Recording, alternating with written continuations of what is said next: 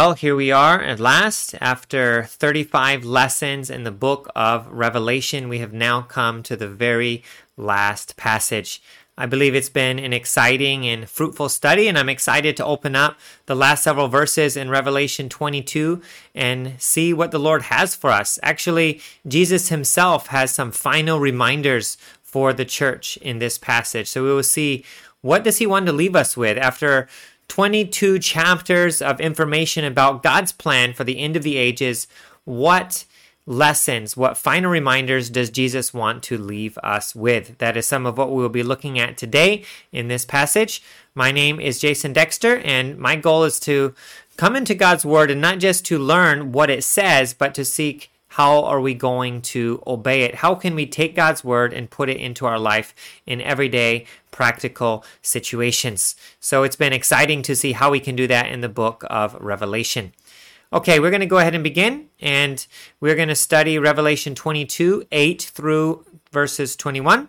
That's the last passage in Revelation, and I will break it into 3 sections, and we'll look at each section verse by verse. So, Revelation 22, verse 8 says, I, John, am the one who heard and saw these things. And when I heard and saw them, I fell down to worship at the feet of the angel who showed them to me. But he said to me, you must not do that. I'm a fellow servant with you and your brothers the prophets, and with those who keep the words of this book. Worship God. So we see at the end of this book, John wants to call our attention to the fact that he personally saw and witnessed these things. He says, I, John, am the one who heard and saw these things. Throughout John's writings in Scripture, we see that it is very important to him to show that he was an eyewitness to the things he recorded.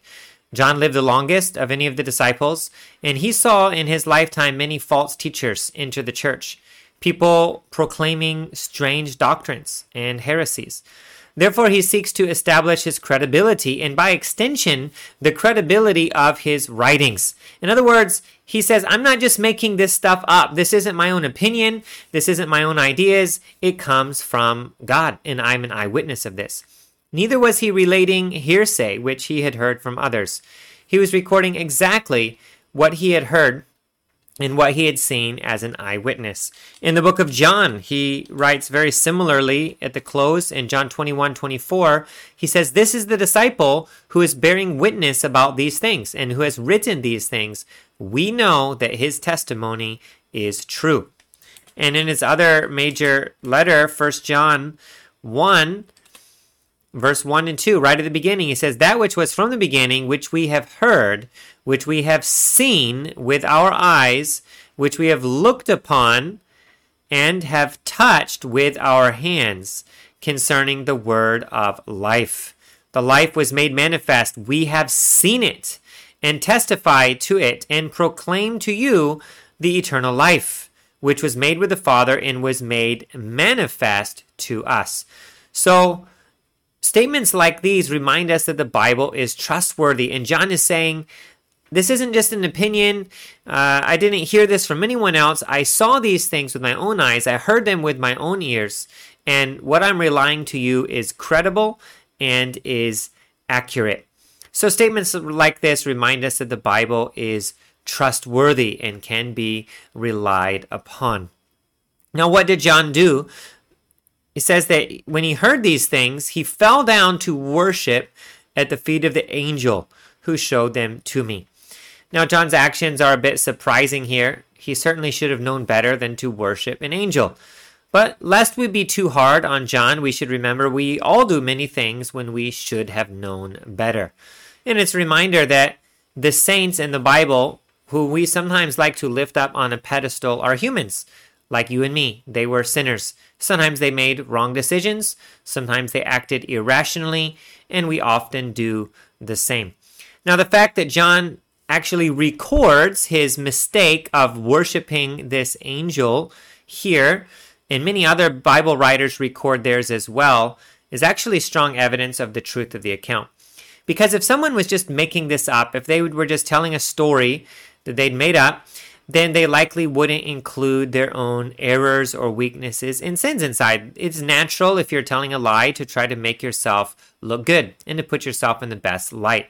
So the fact that the Bible writers often describe their own weaknesses, their own shortcomings to us, reminds us that their account is objective and is accurate.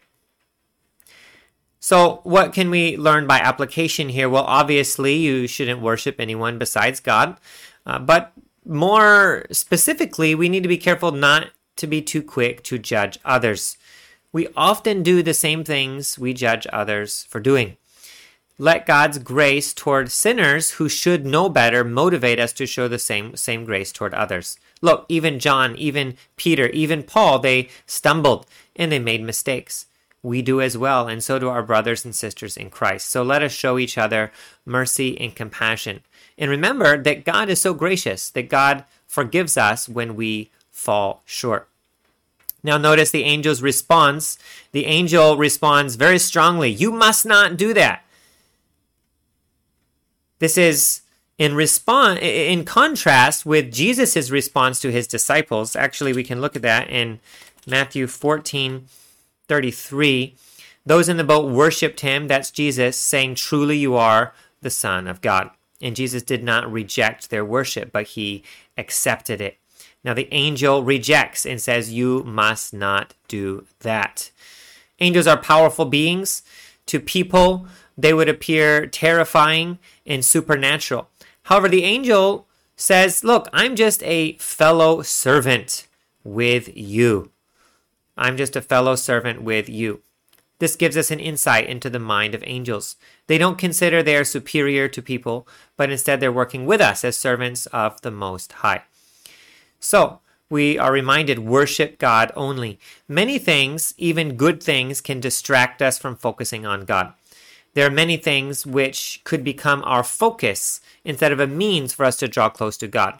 Angels obviously is one, but anything could be like that. Baptism, church, the Bible, Christian friends or fellowship, all of these things are good, but we must not put them up on a pedestal, meaning that they become our focus or they become the end. All of these things are means to an end. Baptism is meant to draw us closer to God. In the church, in the fellowship in the church, and our Christian friends are meant to draw us closer to God. And the Bible is meant to teach us God's ways so that we have a closer relationship with God. These things are not the end goal. They bring us to God. Moving forward in verses 10 through 16, I'll read that first and then we will discuss it.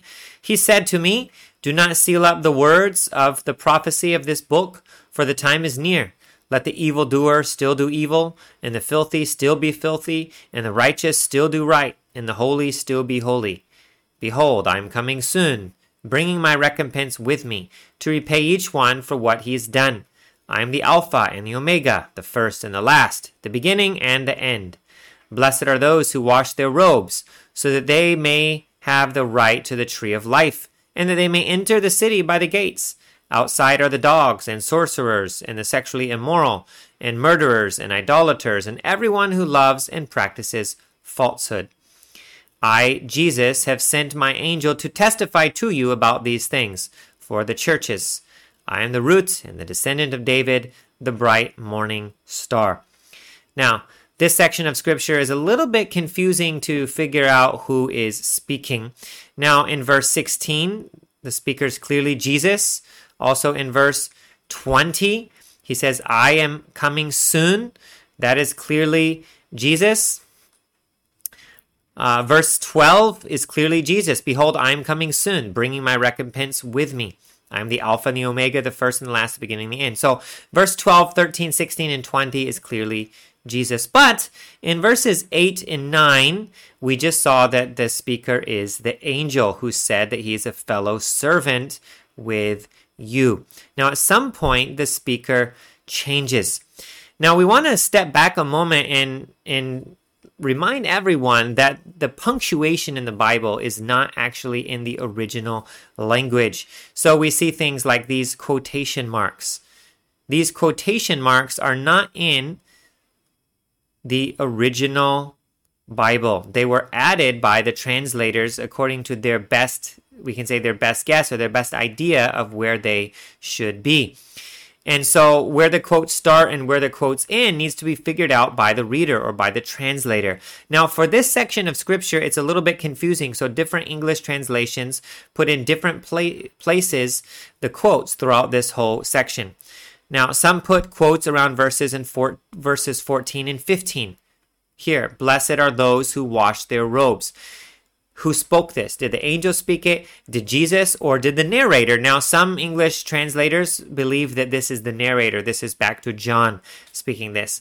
Others believe that verses 14 and 15 is still Jesus speaking. So, where did the shift take place from the angel, who is the messenger, to Jesus? Somewhere between verses 9 and 12. So in verse 9, it was the angel talking. In verse 12, it's Jesus. It could be that verse 10, when it says, he said to me, maybe Jesus comes in and speaks here, or that the Jesus comes before verse 12. There's several different theories, but one important rule of biblical interpretation is to use the clear to interpret the unclear. Now, in Matthew 14:33, Jesus accepts worship, so we can know for sure in verse 9 that it is the angel speaking. Beyond this, we cannot be dogmatic. Either way, whether it was the angel speaking some of this or Jesus speaking it, it's the same message, and the angel would have been acting as Jesus's messenger to bring his word to us. So, what is the application from here? A very simple one. Just remember that punctuation marks and quotations are not used in the original language. They were added by the translators. So that means you need to dig into the scriptures, and you can also use more versions. You can even take this passage, look at it in a number of different versions, and that will help you get a broader understanding of the text. All right, so let's get into what was actually said. In verse 10, it is said, "Do not seal up the words of the prophecy of this book, for the time is near." Now, Daniel, on the other hand, was commanded to seal up the words of the prophecy. And we see that in Daniel 12:4. "But you, Daniel, shut up the words and seal the book until the time of the end." So God gave a similar revelation to Daniel, and God told Daniel, seal it up. But for John, he says, do not seal it up. So that one thing reminds us that the time is getting much, much closer. God's plan was several steps farther forward here when he was talking to John than it was back in the Old Testament when he was talking to Daniel. And God wanted the world to know the next steps of his plan. By knowing what is coming, then people can make a wise course of action. So let's think about an application. If John is not supposed to seal up the words of the prophecy, and we are almost 2,000 years later, what about us? We should not seal it up either. What is the opposite of sealing it up? It means to let it out, to release it, to share it. We are to take God's word, all of his word, including the prophecy and revelation, and we are to share it to the world.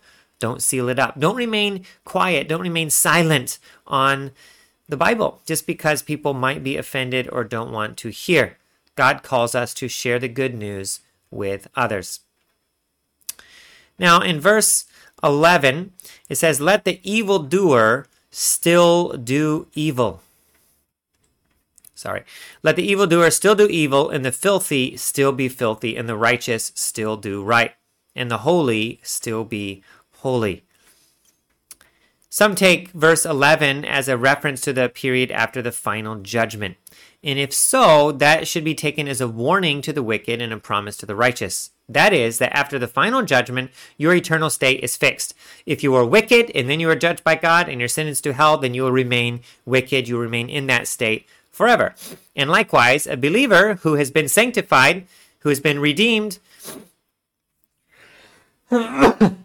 excuse me, who has been saved, then he will be holy for all of eternity. That means once you're forgiven and once you're in heaven, redeemed as a saved child of God, then you will not rebel against him in heaven one day. And I had someone ask me that recently. He asked, because, Adam and Eve sinned at the fall, is it possible that in heaven people will sin again?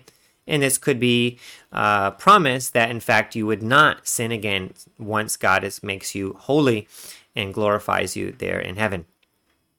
Now, it's also possible that this verse is about now and not after the final judgment. So there's two theories about this verse. And if that's the case, it means that the coming judgment is certain. Nothing can change it. Those who are evil, they can ignore all the warnings in this book and continue to do evil, but it won't change God's plan. They should know Jesus will still come. He will come soon.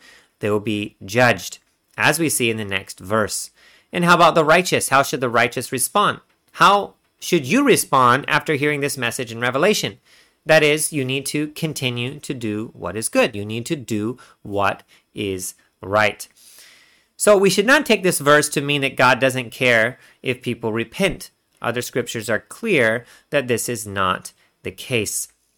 Now, whichever one is correct as far as these two interpretations go, the application, how do we actually take that truth and apply it to our life, is the same. And at some point, there will be no second chances, no turning back. For some, that might occur when they harden their heart to the point of no return. For others, it might occur at their own death or when Jesus comes again. Either way, you should be quick to repent now and throw yourself upon the mercy of God while you have a chance, because today is the day of salvation. Don't wait for some future time. At some point in time, we don't know when, your fate, your eternity will be sealed and there will be no possible change from that point forward. All right, verse 12. Jesus says, I'm coming soon, bringing my recompense with me to repay each one for what he has done. Now, in the very first sentence of this book, John says that it is the revelation of Jesus Christ. The book reveals Jesus as a judge. After millennia of showing patience towards sinners, Jesus will return as a judge. And it says right here, he will bring recompense with him to repay each for what he has done. His wrath will be poured out on the rebellious. He will also return as Savior to rescue, heal, and vindicate his followers. So the lesson is the wicked will not escape justice forever, and neither will the righteous have to suffer forever. Jesus will return and make everything right. Because, verse 13 says, he is the Alpha and the Omega, the first and the last, the beginning and the end. The title Alpha and Omega is used by the Father in Revelation 1:8, and is used by Jesus two times in Revelation 21:6 and here in 22:13. This title, Alpha and Omega, is only used these three times in Scripture. Now, the title is significant, especially in the context of the book of Revelation. It reminds us that the world is from God and going to God. He has a plan for the world that he created. The world as a whole and every individual in the world will come face to face with the Creator. Now, there are many paths one might seek to take in this life, but all of those paths lead to one final meeting with the judge. And then he will decide which one of those two final destinations each is sent to. So some people say, oh, there are many paths in life and everything is good. Just do what you enjoy. And yeah, it's all cool, man. Just enjoy your life and have fun and do what works for you and you'll make it one day. It'll all be okay. No, all of these paths, many paths, they do come to one place first, and that is to God's throne, and then they diverge all into one of two paths, heaven or hell. So, do you have a good relationship with the judge? And are you ready for that final exam? There are many exams in life, but compared to this final exam, all of the others fade in significance. We need to acknowledge not only are we created by God, but we are going to him one day, and we will face him. I hope that each one of you will be ready. Verse 14 says, blessed are those who wash their robes, so that they may have the right to the tree of life. We talked about the tree of life in the first part of this chapter, that they may enter the city by the gates. So here it says, those who wash their robes. Who washes the robes? Is it Jesus or is it us? Well, 1 John 1:7 says, if we walk in the light as he is in the light, we have fellowship with one another, and the blood of Jesus, his son, cleanses us from all sin. So he cleanses us from sin. We cannot find cleansing anywhere else besides him. Only his blood can wash away our sins and make us clean. But this verse shows the role that you have to play in this. We are to wash our robes. Believers are not passive spectators in this process. You are to be an active participant. We are to come to him for that washing and take initiative to ask for it. Now take, for example, a man who lives beside a crystal clear mountain brook. He's wearing filthy clothes. The water is perfectly capable of cleaning all of the dirt off of his clothes. But the man still has to take initiative to approach the water and apply his clothes to it. If he doesn't do so, he can't blame anyone and say, I didn't have a choice or I didn't have a chance. The cleansing was right there. It was freely accessible. Jesus' blood is freely accessible. It is available to anyone who comes to him. And when we come to him, his blood washes us clean. It's not because you are good. It's not because you clean yourself, but you do have a role to come to him and ask for that. So if you continue to carry your burden of sin and shame around, well, that's on you. Jesus sacrificed himself already to pay for it. Forgiveness is freely available if you only come to him and confess. So, is there any sin which you've been carrying around? Any burden that you've been carrying around? Broken relationships, pride, selfishness? What is the sin which you have not gotten rid of? Then confess it to him today. It says that outside are the dogs and sorcerers and the sexually immoral and the murderers and idolaters and everyone who loves and practices falsehood. Those who wash their robes can enter into the city, but the wicked of all shapes and sizes are outside. Now, this doesn't mean that the wicked are also on the new earth, just like right outside the city gate, and they're looking at the city, but they can't get in. It's not talking about that. Revelation 21:8 already shows us they will be in the lake of fire. But this is another way to highlight the fact God's people and his enemies will be separated. There will be two groups, two destinations. His followers are in, the unsaved are out. You're either in Christ or you are not in Christ, meaning you are out. There's no middle. There's no third choice. The narrow road leads to salvation.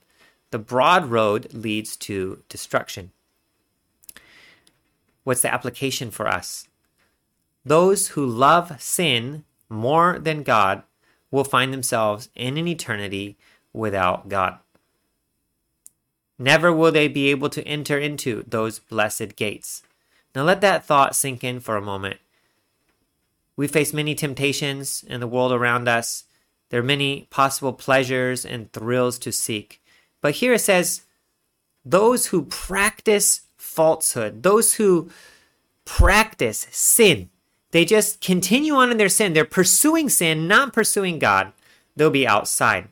Now that doesn't mean if you sin once and fall short, then there's no hope for you. No, God forgives and his grace can cover over this. This isn't talking about the repentant sinner who confesses to God. It's talking about the unrepentant who have no desire to confess or repent of their sins. And instead of pursuing God, they're pursuing the world.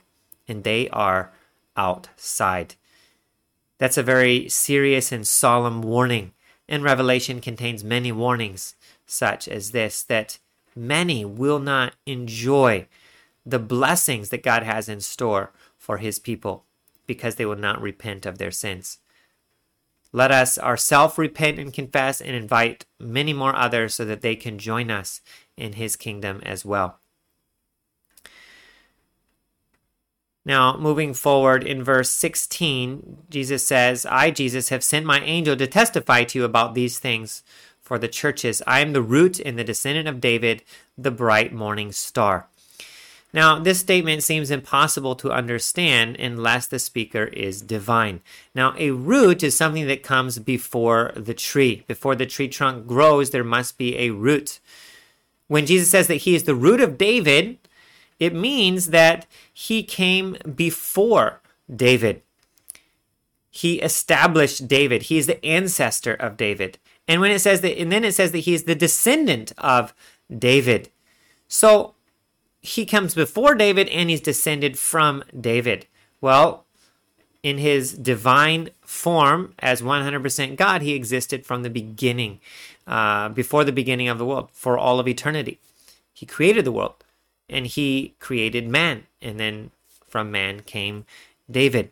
But he's also, as the son of man, 100% man, he descended from David. Both Mary and Joseph were actually descended from David. And so he got the legal right to the throne through his adopted father, Joseph, and he got his blood relationship to the throne, to David, through Mary. They were both descended from David.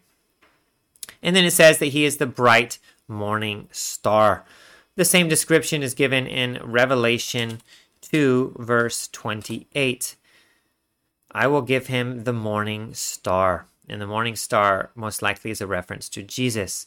A morning star is the brightest star at dawn. Actually, in the morning when you wake up early and you look out and there's still a star shining, that is the planet Venus. It's the brightest object in the sky aside from the sun and moon. And it symbolizes hope and guidance. So the morning star can be seen as a promise of a new day, a promise of something better to come. Jesus' life and death and resurrection gives us the hope and promise of all the eternal blessings he has in store for those who are his. When we read through Revelation, then it gives us hope of what is to come. Even though the world around us is dark, there is light at the end of the tunnel. Jesus gives us hope of a better future. Verse 17 says, the Spirit and the bride say, come. The Spirit is making the invitation known, and he's making his plea through the church. It says the Spirit and the bride. Who is the bride? The bride is the church. God, through the church, calls the world to himself and says, come. The invitation to become his follower is given throughout the world. We see this task given to the church in the Great Commission in Matthew 28. This task was entrusted to the disciples, and then it was entrusted to the church at large. It wasn't given primarily to angels, it was given to you and to me. It is our job to tell the world, come. This is the very final invitation in Scripture. After so many warnings, after so many prophecies, God is still seeking to win the lost over to himself. And the book of Revelation shows this struggle, this fight for souls, God trying to win souls into his kingdom, and Satan trying to keep souls from coming into God's kingdom. But God doesn't coerce.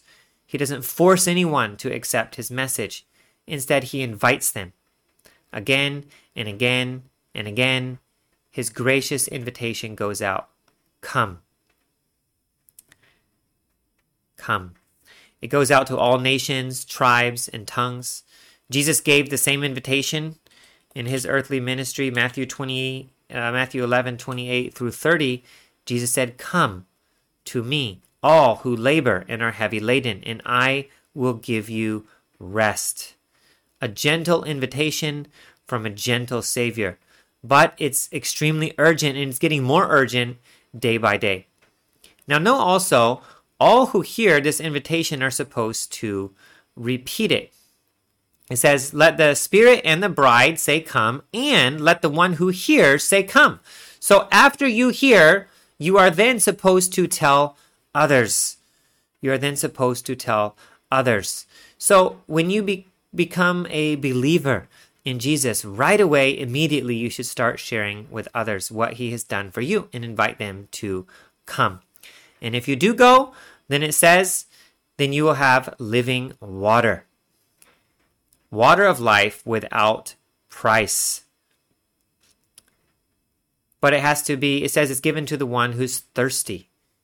Those who come are the ones who are thirsty. They are hungry. They want something more than what this world has to offer. And Jesus says, I can do it. I can fulfill you. I can satisfy you. Through me, you can have contentment on the very deepest level. Have you accepted Jesus' invitation? And if yes, Who can you extend that invitation to? In the coming week, who can you go to and say, come? Now consider if there's someone in your life that you need to pass this news on to. What a blessed opportunity if you could lead that person to Jesus. Let us take this message out and tell people, come. Now finally, there are some words of warning here. I warn everyone who hears the words of the prophecy of this book. If anyone adds to them, God will add to him the plagues described in this book. And if anyone takes away from the words of the book of this prophecy, God will take away his share in the tree of life and in the holy city, which are described in this book. Words of warning. We are warned that those who add or take away from the prophecies of this book will not inherit the kingdom of God. Now, in the immediate context, this book seems to refer to the book of Revelation, the prophecies that John received here. But we can infer that this warning is also true for other scripture. If it's true for this part of scripture in Revelation, it's true for the rest as well. God's word should be treated with respect and taken seriously. It's not to be trifled with.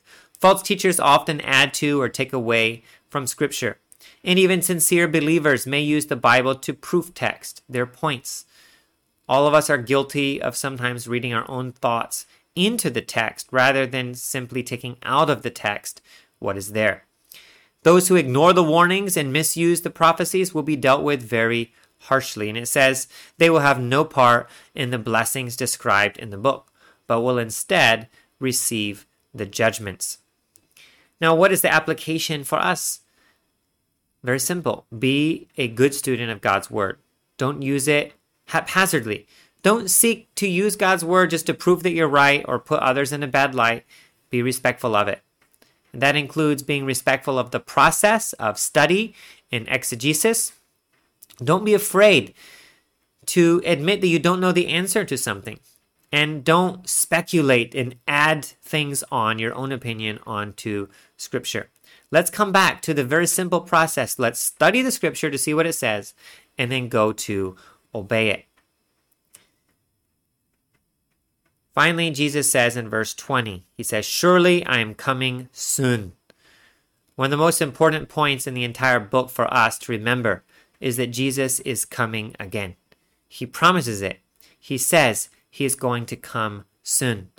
Like in the time of Habakkuk, sometimes for us earth dwellers, God's prophecies seem to take ages to come about. So how can we understand this coming soon? Well, there's a helpful verse in Habakkuk 2:3. Habakkuk is wondering the same thing, and God says, "For still the vision awaits its appointed time. It hastens to the end. It will not lie. If it seems slow, wait for it. It will surely come. It will not delay." So in the same verse, we see that the vision awaits. So it tarries, some translations say. It seems slow, but then it says it hastens to the end, and it will not lie. It will happen, and it's coming forward to that day. If it seems slow, wait for it. It will surely come without delay. So, is he coming soon or not? Is he coming fast or slow? Well, kind of both, right? It seems slow from our perspective, but nonetheless, he is coming. And that day is already set by God, and history is rushing toward that conclusion. Time sometimes feels a little bit relative. My children who are excited about their birthday that's coming up will count down. How many days? 10 days left and 7 days left, 6 days left. And to them, it feels like it's so slow to arrive. But then on the day of their birthday, when they're actually celebrating, it seems to go by in a flash. And at the end of the day, they're like, whoa, it's gone already. We have to wait a whole nother year. You probably had the experience of being awake at night with some pain and you couldn't sleep. And the night felt so long to you. And yet the morning still came. Jesus didn't forget his promise. He is faithful and he is true, as we learn in Revelation 19. He promised to come again, and he will come again at exactly the right time. Our job is to be ready for that day, to live our life in a holy way to please God, and also to share the good news and disciple others so that they too can be part of his kingdom and ready when he returns. I hope that this study in the book of Revelation was beneficial for you. I myself enjoyed going through this book very much. At the beginning, I thought, wow, this is so daunting. It's so challenging. There's so many ideas. There's so much controversy about the different events in eschatology in the end times.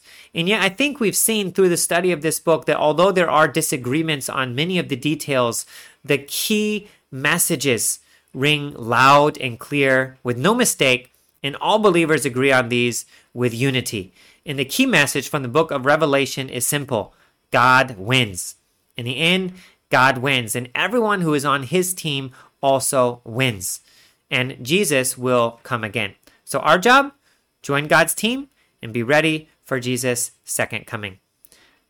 I hope that I will see you there in the clouds one day together with Jesus. Until then, we will soon have more Bible study videos coming out on other books of the Bible. I would invite you to like and to subscribe and to check out our other Bible study series on the Study and Obey channel. God bless and have a good week.